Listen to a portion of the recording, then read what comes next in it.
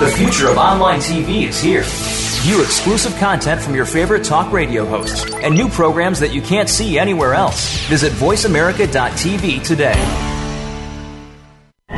The following program is being brought to you on the Voice America Sports Channel. For more information about our network and to check our additional show hosts and topics of interest, please visit voiceamericasports.com. The Voice America Talk Radio Network is the worldwide leader in live Internet talk radio.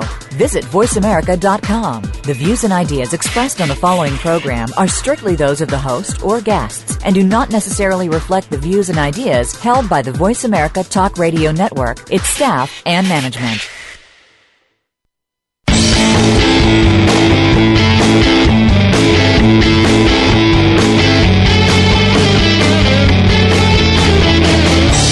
There's a strong link between sports and medicine. If you're not at the top of your medical game, you can't play well, or you just can't play.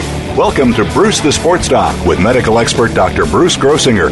This program looks at advances and breakthroughs in medicine and how it relates to sports. Plus, you'll receive preventative tips and analysis of sports injuries this week. Now, here's Bruce the Sports Doc. Welcome back. It's Dr. Bruce Grossinger, and this is the newest edition of Bruce the Sports Doc. Today is May 24th, 2011, and our episode is of brain-injured mice and men. Today we're going to begin our show speaking to Ray Ellis, the sports director, and we're going to be listening to some live clips from Johns Hopkins University. We're going to hear the Baltimore Ravens team physician, Dr. Kevin Crutchfield. We're going to hear Dr. Peter Davies, who is a Welshman, who's going to talk to us about a potential cure for CTE and Alzheimer's disease. It's going to be a very exciting show. And at the very end, we're going to hear about Melaine Bertrand from the National Institute of Health, who is going to be talking to us about traumatic brain injuries. I wanted to welcome Ray Ellis to the show. Good afternoon, Ray. Good afternoon, Doc. How are you today? I'm doing great. I wanted to lead off the show somewhat impromptu because I just witnessed one of the most amazing comebacks last night. I don't know if you had a chance to catch the Mavs versus the OKC Thunder. Oh yeah, of course I did. I'm a frustrated basketball player, Doc. So I'm still in my world, in my little mind there. I still think I can play, and I'm playing each one of these games that I'm watching. So I did see the game. I enjoyed the game, with the exception. I think OKC, basically what happened to them was they could have won the game. I think it's a lack of veteran leadership on that team. They're one of the youngest teams. The team itself is one of the youngest teams in the league, and the players are also some of the youngest players in the NBA. And I just think that those veterans over there, in particular Dirk Nowitzki, just took advantage of them. Yeah, I'll tell you, it was remarkable. With 5 minutes left, OKC had a 15-point lead, and I was expecting Dallas to start the boss. But Dallas went on a 17-2 run. Dirk Nowitzki was just playing out of his mind. Collison was draped all over him, and it was just a remarkable thing to see Nowitzki. He looked a little tired, but it was just like the little edge of the could. He was falling on one leg, shooting fadeaways, hitting nothing but net. It was just tremendous. And the last play of the regulation, when Sean Marion went up, it blocked the shot of Kevin Durant. I think that took a lot of courage to risk a foul at that point. That was just an amazing play. Well, again, I think it was a lack of veteran leadership, because certainly Kevin Durant had the ball in his hands, and he's tall enough, strong enough, and quick enough. He should have went straight to the hole with that, and he didn't. He tried to take a jump shot, wasn't really ready to take a jump shot. I don't think his jump shot has been blocked like that, all playoff long, and here it is, it gets blocked, so again, perhaps maybe even veteran wisdom would have had him fake the shot, knowing that Sean may have tried to block it and picked up a foul. But again, I think that's just a lack of veteran leadership. Yeah, I totally agree. I guess being an old guy myself, I tend to root for these guys. I find myself rooting for the Mavs. I was actually in 2003 at Continental Airlines Arena, and I was in attendance when Jason Kidd and the Nets lost to the Spurs. That was David Robinson's last game. And I just remember the look on Jason's face, and you didn't know if you'd ever get back there. And that was 8 years ago. I also harkened back. I also spent a lot of time in Miami. And I remember, and I think you'll remember 2006, when Dallas had a 2-0 lead against the Heat. It was Dirk and Jason Terry. They were riding high, and they just got completely steamrollered. And some people think that Dallas choked in that series. So I think Dirk and Jason have had, they've always been recognized as great players. But now we have Kidd, Terry, and Dirk right on the precipice of winning a game at home to go to the finals. And I think it's really exciting. Yeah, Doc, it's amazing that, most of the time in athletics, when you find yourself in that position, you want to do the best you possibly can because there's no guarantee that you'll ever get that chance again. And these guys, perhaps maybe could just be a game away from at least, making it to the NBA championship series. So we'll see how it plays out. Absolutely. And I wanted to switch gears now and go back to our favorite sport, I would have to say, mine certainly, and yours, going back to the NFL. We have a segment which I would call To Train or Not to Train in the Lockout. And what I did was I kind of considered pros and cons, arguments in favor of training and arguments against training. I wanted to share them with you, and I wanted you to react to them. In my view, the arguments for training, number one is you have to stay in shape. That is, if you're going to play in the NFL and the season's going to happen at some point, you do have to lift weights, you have to train, you have to run, and particularly with respect to the quarterbacks and the receivers, the timing is really important. There's certainly been a lot of press talking about Eli and his group of young receivers in Hoboken, New Jersey. And also, the other side is what we call Jets West, which is Mark Sanchez and his group. And a lot of these young receivers are hoping to latch on with either one of those two New York-based teams. So that would be a favor of training is get to know your quarterback, try to latch on, develop a rapport, and get in shape. The other side of the coin is if you get hurt. If you get hurt, the way it works out now, technically the players' contracts could be voided. And therefore, if somebody's injured, let's say somebody throws them a pass and they tear their hamstring or they blow out their knee, these injuries could be treated like if they were playing basketball or got in a car accident, something that is non-football related. So these people are taking a real risk.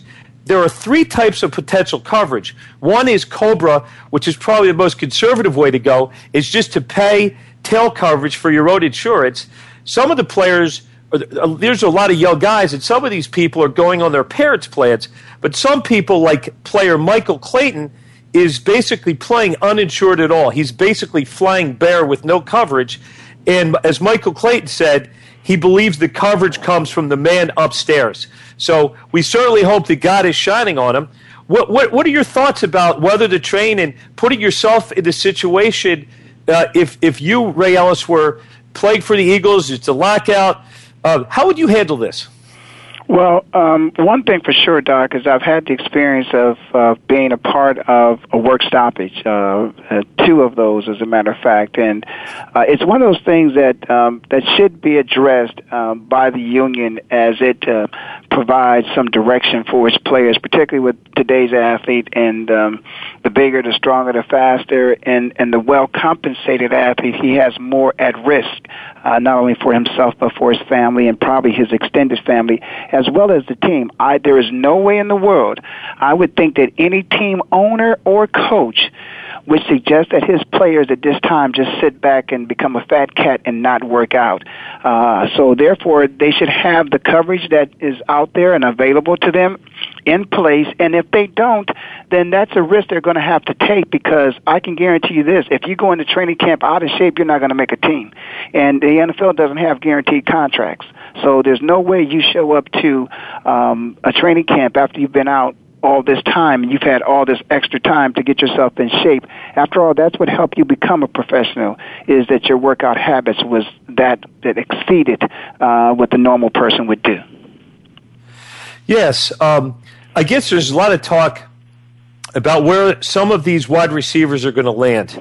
As you know, Plaxico Burress is going to be coming out of jail. He's 34 years old. I remember Plaxico. I was in Phoenix, actually, your hometown there, or your current town. I was in the end zone, and I saw Plax catch that remarkable pass from Eli Manning, and it doesn't seem like the Giants are going to sign him. It just, the posturing from the ownership, it just doesn't seem like they're going to take a chance on him. And the question is, who? We also have we look at the other team. We look at the Jets. All of those guys, Braylon Edwards, they're not signed. So we have guys like T.O., we have guys like Plax and Ocho Cinco. There's a lot of talk. What are your thoughts about where these wide receivers are going to land? Well, I would just say this. Certainly, I think that these guys have enough talent. I think you could throw Randy Moss into that conversation too. Is they still have something in the tank, and so I think they have something they can contribute. You heard me talk a little earlier about basketball and veteran leadership. You know, these guys are proven players, and there is still a chance and a time for them to spend on a roster to contribute. So I can't tell you exactly where I think they will end up at, but I certainly think they'll be playing on an NFL roster this year. They're just too talented. And Plex, even though he's 34 years old, I think perhaps maybe, he's going to be a young 34 because he still has a lot to prove. When the young man left the game of football, of course, he was coming off, one of his better years and, and a team winning a Super Bowl. So I think he has something still left to prove, and he wants to prove, and he wants to redeem himself. I think the same thing with Randy Moss. I think that Randy, he wants to leave the game. He doesn't want to tarnish his legacy, and he does have a legacy of one of the most dangerous and prolific wide receivers to ever play the game. So I think Randy wants to go out on a shining note. And the same thing with Chad Ochocinco. Chad probably has more in the tank left than any of those that were just mentioned, but Chad didn't have his best year last year either. So I think those will be guys, those three names mentioned will be guys that will have a lot to offer the league, and they probably can't wait till it's time for them to get back on the playing field and in front of the national TV audiences. Yeah, it seems like most of a lot of the rumors lately in the last few days have Randy Moss rumored to be associated with the Jets. Certainly, he's had success against the Jets team. One of the most remarkable catches of last year was when Moss went up and caught a touchdown pass. It just went up to the upper deck pretty much to catch the pass. And then, Moss ran into a situation where, he was playing with the Vikings. It didn't work out there. He ended up with the Tennessee Titans. And I think he'd really like to, clean things up. I think he'd like to have a clean year playing for one team. I think that Rex Ryan, with his type of bravado, and Randy Moss, that might be an interesting pairing there. What do you think? Well, again, I think that the Jets have a good crew of wide receivers there. Randy is just a threat. Randy again would find himself at least twice a year up against his old team, the New England Patriots. And that's something that perhaps would be he might look forward to that. But I think Randy, there's a couple teams out there that could certainly use a Randy Moss. I tell you what, I don't think Michael Vick would mind having a Randy Moss there to help him stretch the field there in Philadelphia. Michael certainly could get the ball to him if he has time. So, Randy, there's a couple of people who might consider Randy Moss. Yeah, I think so. I mean, I know Andy Reid at times plays things a bit close to the vest, and but again, they took a chance on Michael Vick. The 2 years, when he came out of prison, he was in shape. I think Vick is a very young 31. Certainly, as an Eagles fan, we're really excited about it. There's a lot of talk about, in Philly, Deshaun Jackson, whether or not he's going to get a contract worthy of a number one. But what we can say is it's almost like hot stove league in baseball. Like there's nothing really happening, and we're just left to speculate. But it looks like we're up against a break here. And Ray Ellis, I wanted to thank you again for a tremendous segment leading off the show today. And I look forward to speaking to you again next week. And thank you so much, and have a wonderful week. Great, Doc. You too.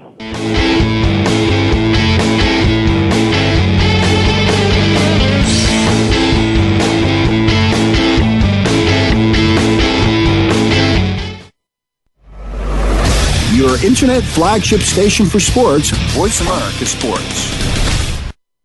Dr. Bruce Grossinger is a board-certified neurologist and managing partner of Grossinger Neuropain Specialist, serving the Philadelphia and Wilmington, Delaware areas in the fields of sports medicine, pain management, interventional spinal surgeries, and occupational medicine. Dr. Bruce is the director of the National Sports Concussion Program and works as a senior medical advisor for the National High School Coaches Association. We're involved in the propagation of increased safety measures in all levels of sports participation to render the games safer in terms of brain and spinal injuries.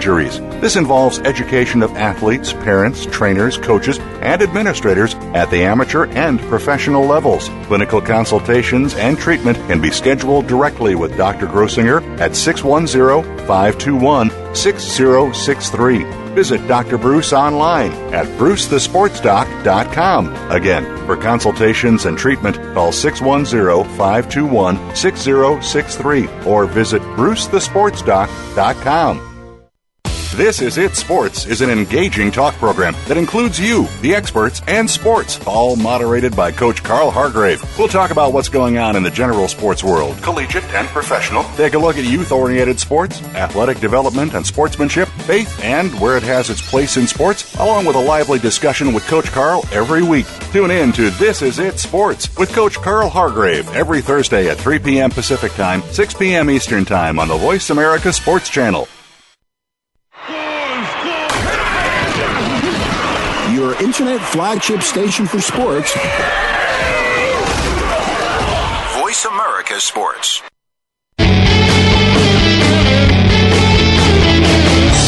You are listening to Bruce the Sports Doc with Dr. Bruce Grossinger. If you have a question or comment about today's program, please call in at 1-888-346-9144. That's 1-888-346-9144. Or send an email to Bruce at brucethesportsdoc.com. Now, back to the show.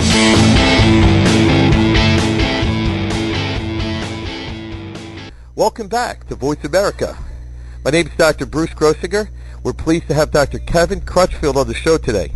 Dr. Crutchfield is here at the Johns Hopkins University for the conference Impact to Recovery. Now, Doc and I both share the love of sports. He was also an athlete. He's not just like me. We're not neurologic nerds. We're athletes. You people have to realize that. So, Doctor works directly with some teams you all heard of, the Baltimore Orioles, the Baltimore Ravens, and he also has 8 years in the military and worked with the Special Forces. So with this, I want to introduce Dr. Crutchfield, and I'd like him to briefly talk about his work with concussion. Thank you very much, Bruce. It's a pleasure to be on the show. I work with concussed athletes, and athletes are a very interesting group of patients to take care of. For the majority of them, they really want to get better. And the interesting thing about taking care of, let's say, an elite athlete at the professional level is they're trying to hide their problem from you because they don't want you to pull them out of the play because that could affect their performance bonus, their ability to become a free agent next year. So that label of having had a concussion and pulled out of competition looms over them heavy. So when they come in to see me, I have to gain their trust. They have to understand, very importantly up front, that I'm not here to keep them from playing because that's their job. My goal as a specialist in brain injury is to help people get back to their life and back to their job. And their job is to perform athletically at the highest level. So telling them that I'm not here to pull them from playing, but to make sure their nervous system will perform at a level that an elite professional athlete has to perform at before I let them back into play is a much more palatable way for them to approach the appointment. Right. So I think that's very important that you're on their team, right, literally off the bat. You're not a barrier to them, but you're going to help facilitate the return to play, but the safe return to play. Well, that's absolutely correct.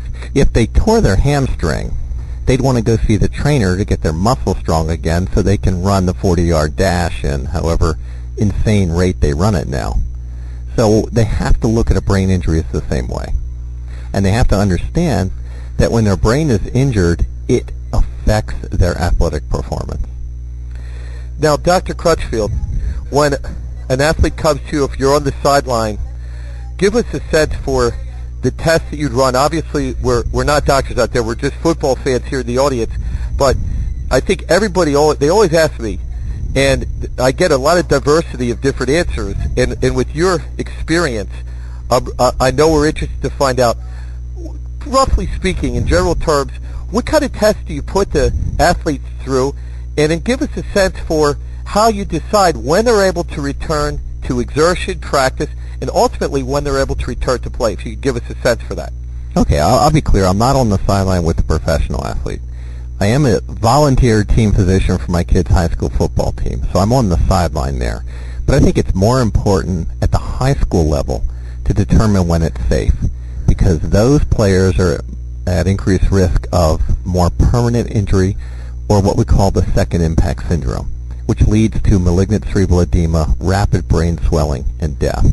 So I think the stakes are much higher in a high school athlete than they are in a professional athlete. The mature brain doesn't respond to the injury that way.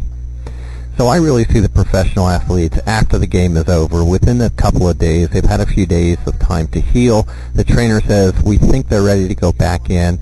You go evaluate their nervous system and see if there are any deficits that need to be addressed before we can get them back in and play. Now, the high school athlete, the most important thing is to go through the series of cognitive questions that you should ask them. Where are you? What quarter are we in if it's a football game?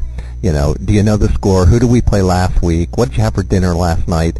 Things they don't expect as questions. If you ask the same questions over and over again, they memorize the answers. Now, one pro athlete told me that his trainer always asks what day of the week it is, and he said, I memorize Sunday because I play on a lousy team. We never play on Monday night, and we never play Thursday night football. We're always playing on Sunday, so I can be practically brain dead and come up with Sunday as an answer. So you have to mix it up a little bit with what you ask and make sure they're oriented and that their brain is functioning. I also go a step further and do a few quick neurologic exam things. Look at extraocular movements on the sideline, test balance, and balance gets affected very early post-concussion. I had one player on an opposing high school team. The EMT that was at the game and myself walked over to assist the other team.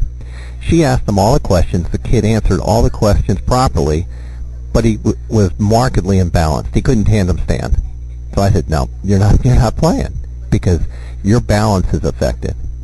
And that brings me to a really valid point about when an athlete's ready to return to play. So it isn't necessarily returning to baseline on a computerized-based cognitive test. That's important. But more important, an athlete has to be able to protect themselves on the field of competition. You played hockey, you know what I'm talking about. It's reaction time that gets affected and balance. If you're slow and clumsy, you're going to get hurt again. And it may not be another concussion. It might be a torn ACL. And as I tell the players, that fraction of a second difference in performance is the difference between someone lighting you up and taking you out or you scoring the game-winning point or game-winning touchdown. And the elite athlete knows exactly what I'm talking about because the game happens so fast at the pro level that decreased reaction time and even mental processing time means you can't play the game the way you should be playing the game. Doctor, I had a question. As far as pharmacotherapy, and I talk to different people, I think we'll agree that resting the mind, especially in the young teenager, a lot of times you'll send them home, and what are they doing? They're texting, they're playing on their computer, and you really have to categorically, and I have a 16-year-old boy, so you really got to shut them down, and some of the docs and some of the trainers, they kind of don't understand that there's exertion that could go on at home. So as far as your instructions to them when they go home, and also eventually how you determine when they can come back, could you elaborate on that, please? Absolutely. I think the hallmark of the concussive injury or mild traumatic brain injury is a disturbance of brain metabolism. Sleep is the most restorative thing following a brain injury. I always take a sleep history. If the kid is not sleeping, we got to get them sleeping, whether it be with over-the-counter sleep aids, and sometimes, unfortunately, I have to go the prescription route, but I have to get them sleeping. You have to take away all those things that rob brain energy from the kid. Like you said, the texting, the Facebook, They think sitting at home resting is on the couch playing the Xbox. That's a tremendous metabolic drain on their brain when that little bit of energy that's there needs to be used to repair the brain and reset things. That's the whole basis behind the graded return to play criteria as well, is we slowly have them increase their metabolic demand systemically to see how the brain responds. If the brain has healed, you can go rapidly through increasing athletic performance without exacerbation of the concussion symptoms. If the brain isn't ready yet, you rob from Peter to pay Paul. You start feeding the muscles all that energy, and the brain runs out of energy and becomes dysfunctional again. So that is the whole basis behind what I call the Zurich ladder. You have to climb this ladder one step at a time to get back into playing. And like a ladder, if you skip steps, you run the risk of slipping and falling down to the level below. Well, I really like that analogy. One thing we spoke about earlier, which I found fascinating, was your work as a stroke doctor and your basic science work at NIH, and how one could look at that and say, that's great, but how does it relate to what you're doing? You really were studying brain metabolism, and when you looked at stroke, you really were analyzing and localizing the areas of the brains that were injured. So it must have been a tremendous lead-in for your work with concussions. Oh, no question.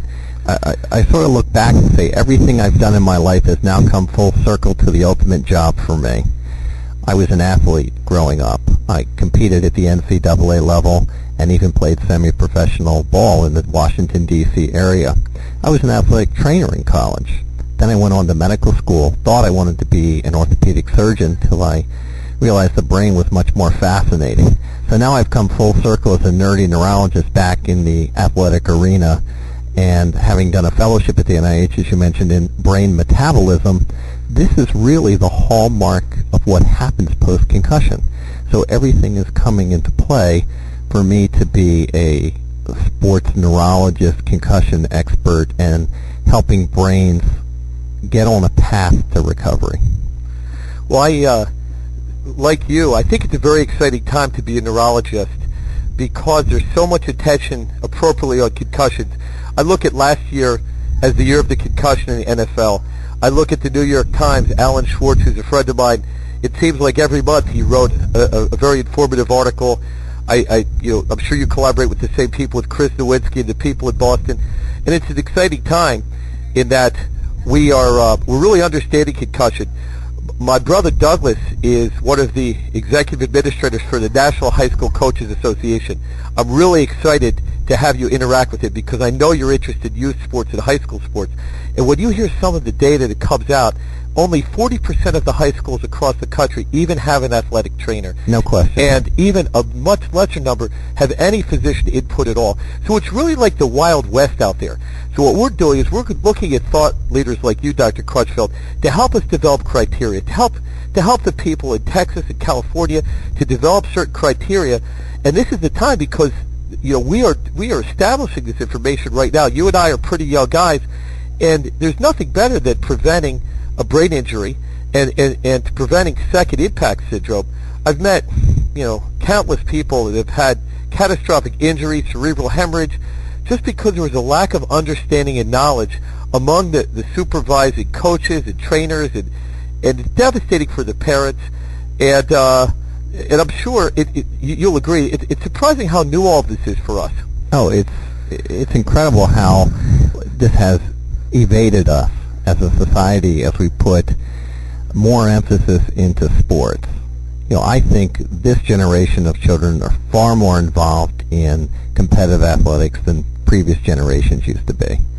And the toughest part about athletics now, especially youth athletics, is the overzealous parent that doesn't want to believe their child had a concussion. I had a kid say to me, I have to be better because I have to go to the lacrosse camp because that's where the college coaches are going to be. And I said, well, your brain heals when your brain heals. It doesn't heal because a college scout is going to be there. It heals because it's healed. So it's really interesting how we've evolved as a society and made sports such an important part of our lives. Right. And I think it's clear, and I want the listeners to realize that we are not trying to shut down sports. For instance, I collaborate with Keith Primo, who's a hockey player, and Kerry Goulet in Toronto. and Harry Carson, and we love sports. We believe that it's a great learning experience for kids. We learned about winning and losing. We learned so much from sports. We're not trying to say that you shouldn't play sports. We're trying to say we have to recognize the signs when a serious injury occurs. We have to have neurologic input, and again, as neurologists, it seems that a lot of these different places seem to omit us. I think we're, in general, kind of a passive group. We're not as bold as the orthopedic surgeons. We may not be as big and strong as a group, but it's great to collaborate with you as a fellow neurologist. Well, it's funny because I had a radio show host say to me once, well, I guess as a neurologist you really don't believe in hitting. And I said, no, to the contrary. I'm an athlete. I'm a soccer player. And if you don't think soccer's a contact sport, you never played against me. I love the big hit. There's a right way to play it. There's a way to do it within the rules. There's a way to do it within the rules with proper technique that dramatically reduces the risk of head injury. Well, I really want to thank you for your participation on the show today. And for all the listeners out there, I want to let you know that Dr. Crutchfield has a very active practice. He's at the Berman Brain and Spine Institute as part of a group practice. He's very interested in treating your concussions anywhere in the Baltimore, Washington area. You could reach him directly at area code 410-601-9717. Again, it's Dr. Kevin Crutchfield, like the crutch and like the field. Very easy to say and easier to spell. And that's 410-601-9717. Thank you so much, Doctor, for your participation on the show today. Bruce, thank you for having me. My pleasure.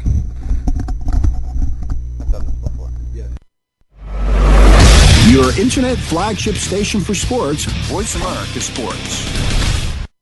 Dr. Bruce Grossinger is a board-certified neurologist and managing partner of Grossinger Neuropain Specialist, serving the Philadelphia and Wilmington, Delaware areas in the fields of sports medicine, pain management, interventional spinal surgeries, and occupational medicine. Dr. Bruce is the director of the National Sports Concussion Program and works as a senior medical advisor for the National High School Coaches Association. We're involved in the propagation of increased safety measures in all levels of sports participation to render the games safer in terms of brain and spinal injuries. This involves education of athletes, parents, trainers, coaches, and administrators at the amateur and professional levels. Clinical consultations and treatment can be scheduled directly with Dr. Grossinger at 610-521-6063. Visit Dr. Bruce online at brucethesportsdoc.com. Again, for consultations and treatment, call 610-521-6063 or visit brucethesportsdoc.com. your internet flagship station for sports. Voice America Sports.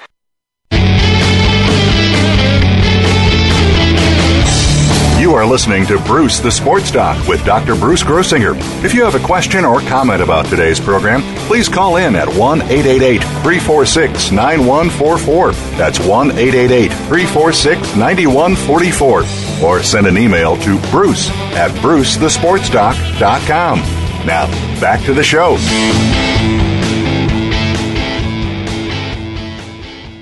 Welcome back to Voice America. It's Dr. Bruce Grossinger here on site. We're live at Johns Hopkins University, and we're very pleased to have Dr. Peter Davies from North Shore University.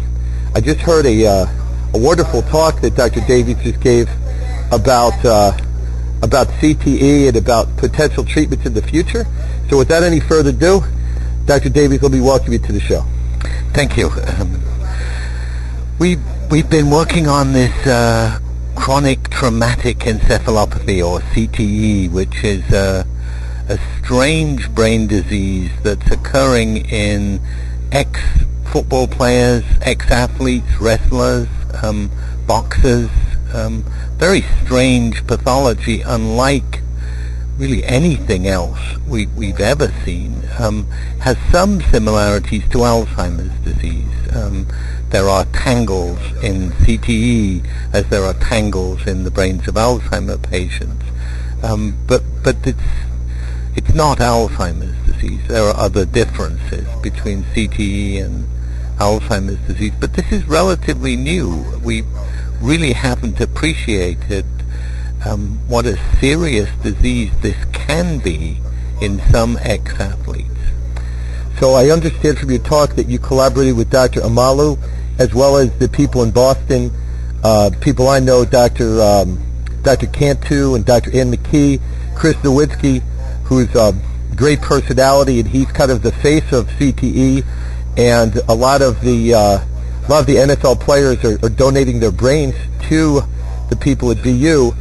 So as far as this entity, we spoke about it, that it's still unclear. And what we're learning mostly is in death. The Dave Dorset case, where he actually killed himself in a way to preserve his brain, and apparently I just heard last week that the pathology confirmed that he had CTE, and this is kind of a political animal in that we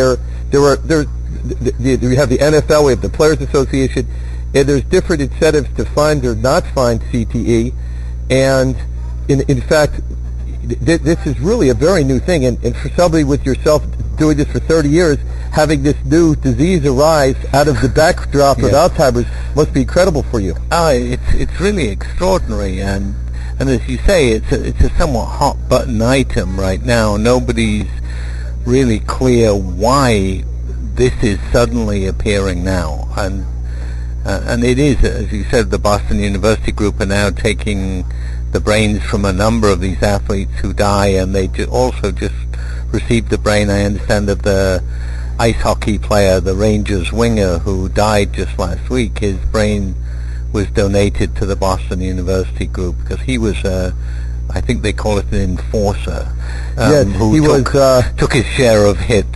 He may have had a little bit of pugilistic in there, along with ice hockey, where there's a lot of punching, a lot of fisticuffs, and so this is interesting that he died. In fact, this is such a new story. I haven't heard whether was that a suicide. Do we know if that was a suicide? No, his death was ruled accidental. Ingestion of alcohol and oxycodone in not excessive doses, but sufficient. The Jimi Hendrix type death, where he ended up choking on his own vomit, an accidental drug interaction. I don't think there was any indication of suicide in that case. But there's great concern among the hockey players about concussions, and now we're reading so much more about concussions in the NFL, and it's still such a mystery why one person can have a concussion and be fine, and then we're seeing this savage CTE in the brains of other people who suffer concussions. I had 3 concussions myself playing rugby as a student, and I'm fine. At least I can attest to that. If everybody was as bright as you, we certainly we wouldn't have a lot of work. We'd be like the Maytag repair person. But certainly, getting to right to the meat of this, I was listening to you talk about mice and some of the studies with mice. They're actually able to develop tangles in mice, and the tangles really are part of what we call the tauopathy, the brown staining tangles. And what I saw in your program was that you're able to study mice early on, and even after months after having these tangles, and you're able to treat them with monoclonal antibodies. So if again, we have a lay audience, but the idea that we might be able to treat something in monoclonal antibodies, if you could please walk us through in a basic way, this is most exciting to me. Yeah, it's been very exciting. It's been a very exciting idea. It didn't come originally from the CTE work. It came from our work on Alzheimer's disease, and in Alzheimer's disease there are tangles too, just like there are in CTE, and we had made antibodies to tangles. We're just making antibodies to allow us to visualize tangles. But then we also make mice, genetically engineer mice actually, to develop tangles in their brains so we can study how tangles form. Really part of our research on Alzheimer's and CTE. And then somebody suggested, well, you've made these antibodies that bind to tangles. Why don't you treat the mice with the antibodies to see if it will prevent tangle formation. And I said that's a really crazy idea, because I'm going to inject the antibody into the mouse, into the vein or into the peritoneum of the mouse, and then it would have to get into the brain, and then it would have to get into the cells in the brain to inhibit tangle formation. And it's just not going to do that. That's what I said. But I was persuaded eventually that it was something we should try. And as you said, we started with mice that were quite young and didn't have really any tangles in their brain, very few tangles in their brain. We treated them with the antibodies for 4 months and had a group of mice that we didn't treat, of course, as well. And it turned out that at 7 months, the mice that we treated with antibodies had less than half the number of tangles than the untreated. So really very effective suppression of tangle formation, which, if that worked in people, would be spectacular. So that would be striking. And one thing that you mentioned is that the actual technology of transposing the monoclonal antibodies, that is, we do it in mice, but the drug companies could regularly do this, and they have done it before with treating cancers and other diseases. So you don't feel it's such a stretch for them to potentially develop monoclonal antibodies relating to the tau protein elements, and that for, let's say we're talking about a pro football player who's suffering profoundly with memory, psychiatric problems, if this were to become available even on a experimental way, this is the first thing I've heard, really, and it's so new that it's amazing to me that this could potentially lead to some type of treatment for CTE.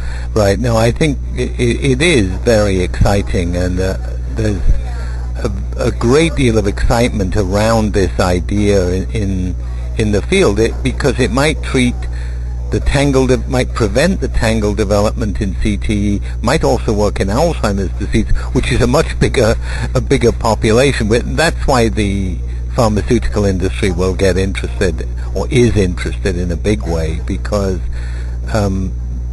if we can get, the drug companies are very good at taking antibodies and making them into drugs for people. It's been done spectacularly with really great success in treatments for breast cancer, treatments for rheumatoid arthritis, enroll. You see the commercials all the time. Treatments for, these are monoclonal antibody treatments, and they all start out the way my experimental treatment does, with mouse monoclonal antibodies. It's not difficult to make that into a treatment for humans. We hope it's going to be available in an experimental way, maybe 2 years. Certainly, it could be that quick. And as you say, if we knew which of the football players were going to get CTE, we may want to get them lined up right now. Well, I know we were talking about collaboration with Harry Carson. Harry Carson is with the NFLPA. He's the head of the concussion initiative. And Harry himself, it's interesting, anecdotally suffered from multiple concussions. He himself is a big proponent of another non-proven method. He's a big hyperbaric oxygen guy. Right. And so Harry is collaborating with people in California with about hyperbaric, and I, as a clinical neurologist, I read the literature at hyperbaric. I see a lot of naysayers, particularly in the military literature, right, the governmental literature, not being very high on hyperbaric. But it's great that you're located in New York because of Harry's location, because I just see everything tightening up. I see my collaboration, with the University of Pittsburgh and those guys, the Impact guys, the Boston guys, and I think this is all coming together. And with Dave Dorison, I think it was such a high-profile case that last year was the year of the concussion in the NFL, and I just think we just can't ignore it. I think that you and I are part of this wave, of this tsunami in medicine, and it's very, for you and I who've been down the road a few times in medicine, it's kind of exciting to me. Wouldn't you say? Absolutely. I think it's an incredibly exciting time, but we've got to get a handle on what the incidence of CTE is, how many players are going to suffer from this, and what are we going to do about it. I don't think whatever treatments have been tried in the past for Alzheimer's or for head injury, we don't know what the impact in CTE is going to be. We don't even have a group of patients today with CTE. I mean, we don't have 10 patients identified, you and you have CTE, that we could test something in. We need to get organized, and it's got to happen now. Right, and the real interesting thing, unlike other diseases, we're learning about it, the Chris Henry's, just a sporadic, bizarre situation where a guy jumps on a lady's truck and he falls off and he dies. And he's a young, healthy guy, and then you find out he has CTE. Right. Then we have Andre Waters, who's a 45-year-old guy, and he kills himself. Right. Then we have Dave Dorson, who's successful in business. He's a trustee at Notre Dame. Everything seems to be going well. He's got a radio show on Voice America, a couple hours before me. And then one day, he kills himself. Right. So the problem is we don't have the clinical data when these guys are alive. We don't. And there's also appears to be somewhat of a lag. There's almost a 5 to 10 year lag. These guys retire. We kind of lose sight of them. And then they present when they die, at Mike Webster, and these people, they're dying young. They're dying in their late 40s to 50s. Much too young. Much too young. For late 30s and 40s, and most of them. And we've got to identify people, players, football players, hockey players, whoever they are, with CTE before they're dead and we're taking their brains out. We need to get some kind of organization to help these players when they realize they're having problems. They have somewhere to reach out to.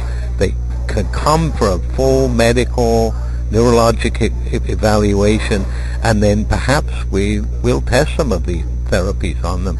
We could do hyperbaric oxygen this week if we had a population of patients to test it on. We don't have that population yet.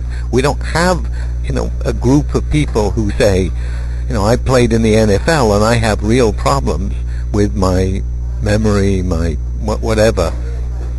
We need to get these guys before they're in real trouble.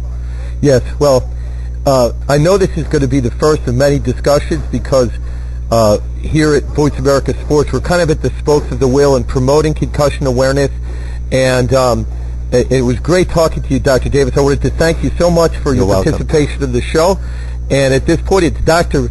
Bruce Grossinger, Bruce the Sports Doc, signing off for Dr. Davies here from Johns Hopkins University. Thank you so much. Thank you. Your Internet flagship station for sports, Voice America Sports.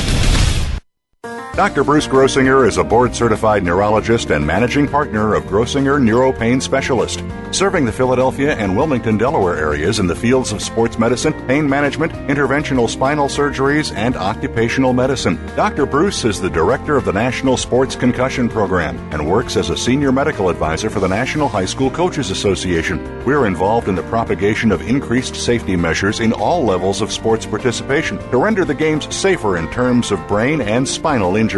This involves education of athletes, parents, trainers, coaches, and administrators at the amateur and professional levels. Clinical consultations and treatment can be scheduled directly with Dr. Grossinger at 610-521-6063. Visit Dr. Bruce online at brucethesportsdoc.com. Again, for consultations and treatment, call 610-521-6063 or visit brucethesportsdoc.com.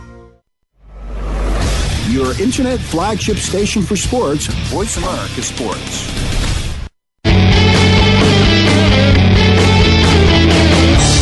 You are listening to Bruce the Sports Doc with Dr. Bruce Grossinger.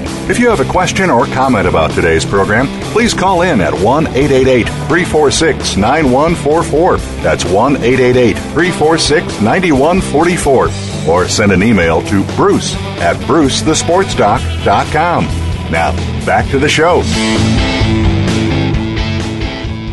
Welcome back, America. It's Bruce the Sports Doc. We're really excited to have in studio Melaine Bertrand from CNRM. That's the Center for Neuroscience and Degenerative Medicine. Melaine, it said here was a student, but actually she's much more than a student. She's actually studying to be a doctor. She's a PhD student at Johns Hopkins University. Her office is in Rockville, Maryland, And Melaine, firstly, welcome to the show. Tell us a little bit about CNRM. Thank you for having me. Yes, I'm with the Center for Neuroscience and Regenerative Medicine. We're a collaborative effort with the National Institute of Health in Bethesda, Maryland, as well as the Department of Defense. We have multiple research studies focused on traumatic brain injury taking place at National Institute of Health, Walter Reed, and Uniformed Services University. So it seems to me that you've got a tremendous amount of backing, that is government backing for the military. You also have civilian input, and the National Institute of Health is clearly the most predominant place where we get together to share and collaborate. You have tremendous databases, and I see here that your director is Dr. Raymond Dion, who's actually a PhD and principal investigator. Could you tell us a bit about, as it relates to MRI and neurocognitive testing? I'm a neurologist, of course. MRI deals with pictures of the brain, and I know that you've just launched a lot of this stuff very recently. So share a little bit about just how things are going initially. Yeah, so everything is going pretty well so far. All of our protocols are in the active recruitment stage, and we have a wide range of protocols. Currently, we're looking for both civilians and military, and there are about 20 active protocols at the moment. Some vary from exercise studies to neurocognitive testing, MRI, and blood testing. So we're looking for biomarkers, and it's just a wide range of research taking place right now. So if there are people out there who are either brain injured themselves or relatives of brain injured people, they want to enroll in the studies, if you could tell about the contact information, how can they contact you and Dr. Dion? Because it seems that hopefully there's a lot of people out there listening. They want to get involved in clinical trials. Maybe you could share your contact information. Yes, definitely. We encourage people to take part in our research studies, whether it's you or someone you know may have had a traumatic brain injury or post-concussive syndrome.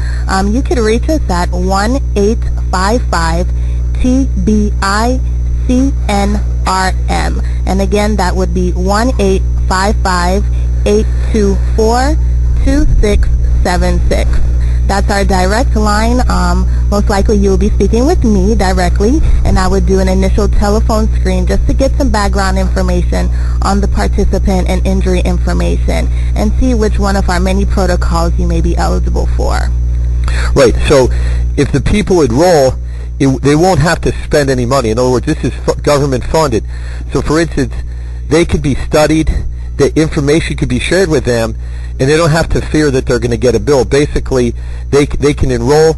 We're going to use them to help learn about concussions overall, and you might develop, in the future, you might develop protocols where you might, for instance, treat them with various medicines or different treatments, so they may be actually eligible to be on the front lines of receiving care from the NIH, and that would be really an exciting thing, wouldn't it? Yes, definitely. Of course, all of our research is taking place with no cost to the participants.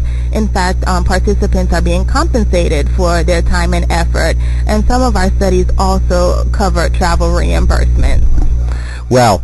So I'm looking here at your brochure, and I can see that in order to qualify, you have to be 18 years of age or older. You have to have symptoms or diagnosis of traumatic brain injury or post-concussion syndrome. That is, you don't have to be necessarily injured on the field of sports. It could be a military injury. It could be any kind of head injury. And if you qualify, then you'll be able to interface with Melaine and her team. You also have to be able to read and understand English, because the testing itself is in English. I'm sure it's going to evolve. This is a pilot study, so I'm sure it's going to evolve at least to include Spanish-speaking people. But the initial study is for English-speaking people, and so they are the study criteria. And give us a sense for the type of testing you'll be doing. So with our screening protocol, where we would do a telephone screen to get some background information, that's just a telephone screen. if you're invited to take part in the part 2 of the study, that would have a more extensive brain injury questionnaire and potentially a blood draw as well. Depending on which of our many protocols that a participant may be eligible for, there are a wide range of testing that takes place in each of the protocols. And there's also different time commitments. Some of our studies offer a 1 or 2 day visit. Others have a longer term follow-up for up to 5 years. So it depends on the person's interest as well as their time commitment in which study they are eligible for to take part. Well, that's great. Well, it's certainly great meeting Melaine Bertrand today. And I think this is wonderful because my practice is Grossinger neuropain specialist. We have hundreds, if not thousands, of patients out there in our database. We're going to be interfacing and directing them to you, and you're going to be the point person for this. Yes, so great to meet you. I'm sure I'm going to at a future time, I want to meet Dr. Ray Dion, and I'm sure he'd be interested in promoting your program on the airwaves of Voice America Sports. Yes. So here, I want to conclude this segment by thanking Melaine Bertrand. It's Dr. Bruce Grossinger, Voice America Sports, signing off. Thanks for joining the discussion this week on Bruce the Sports Doc.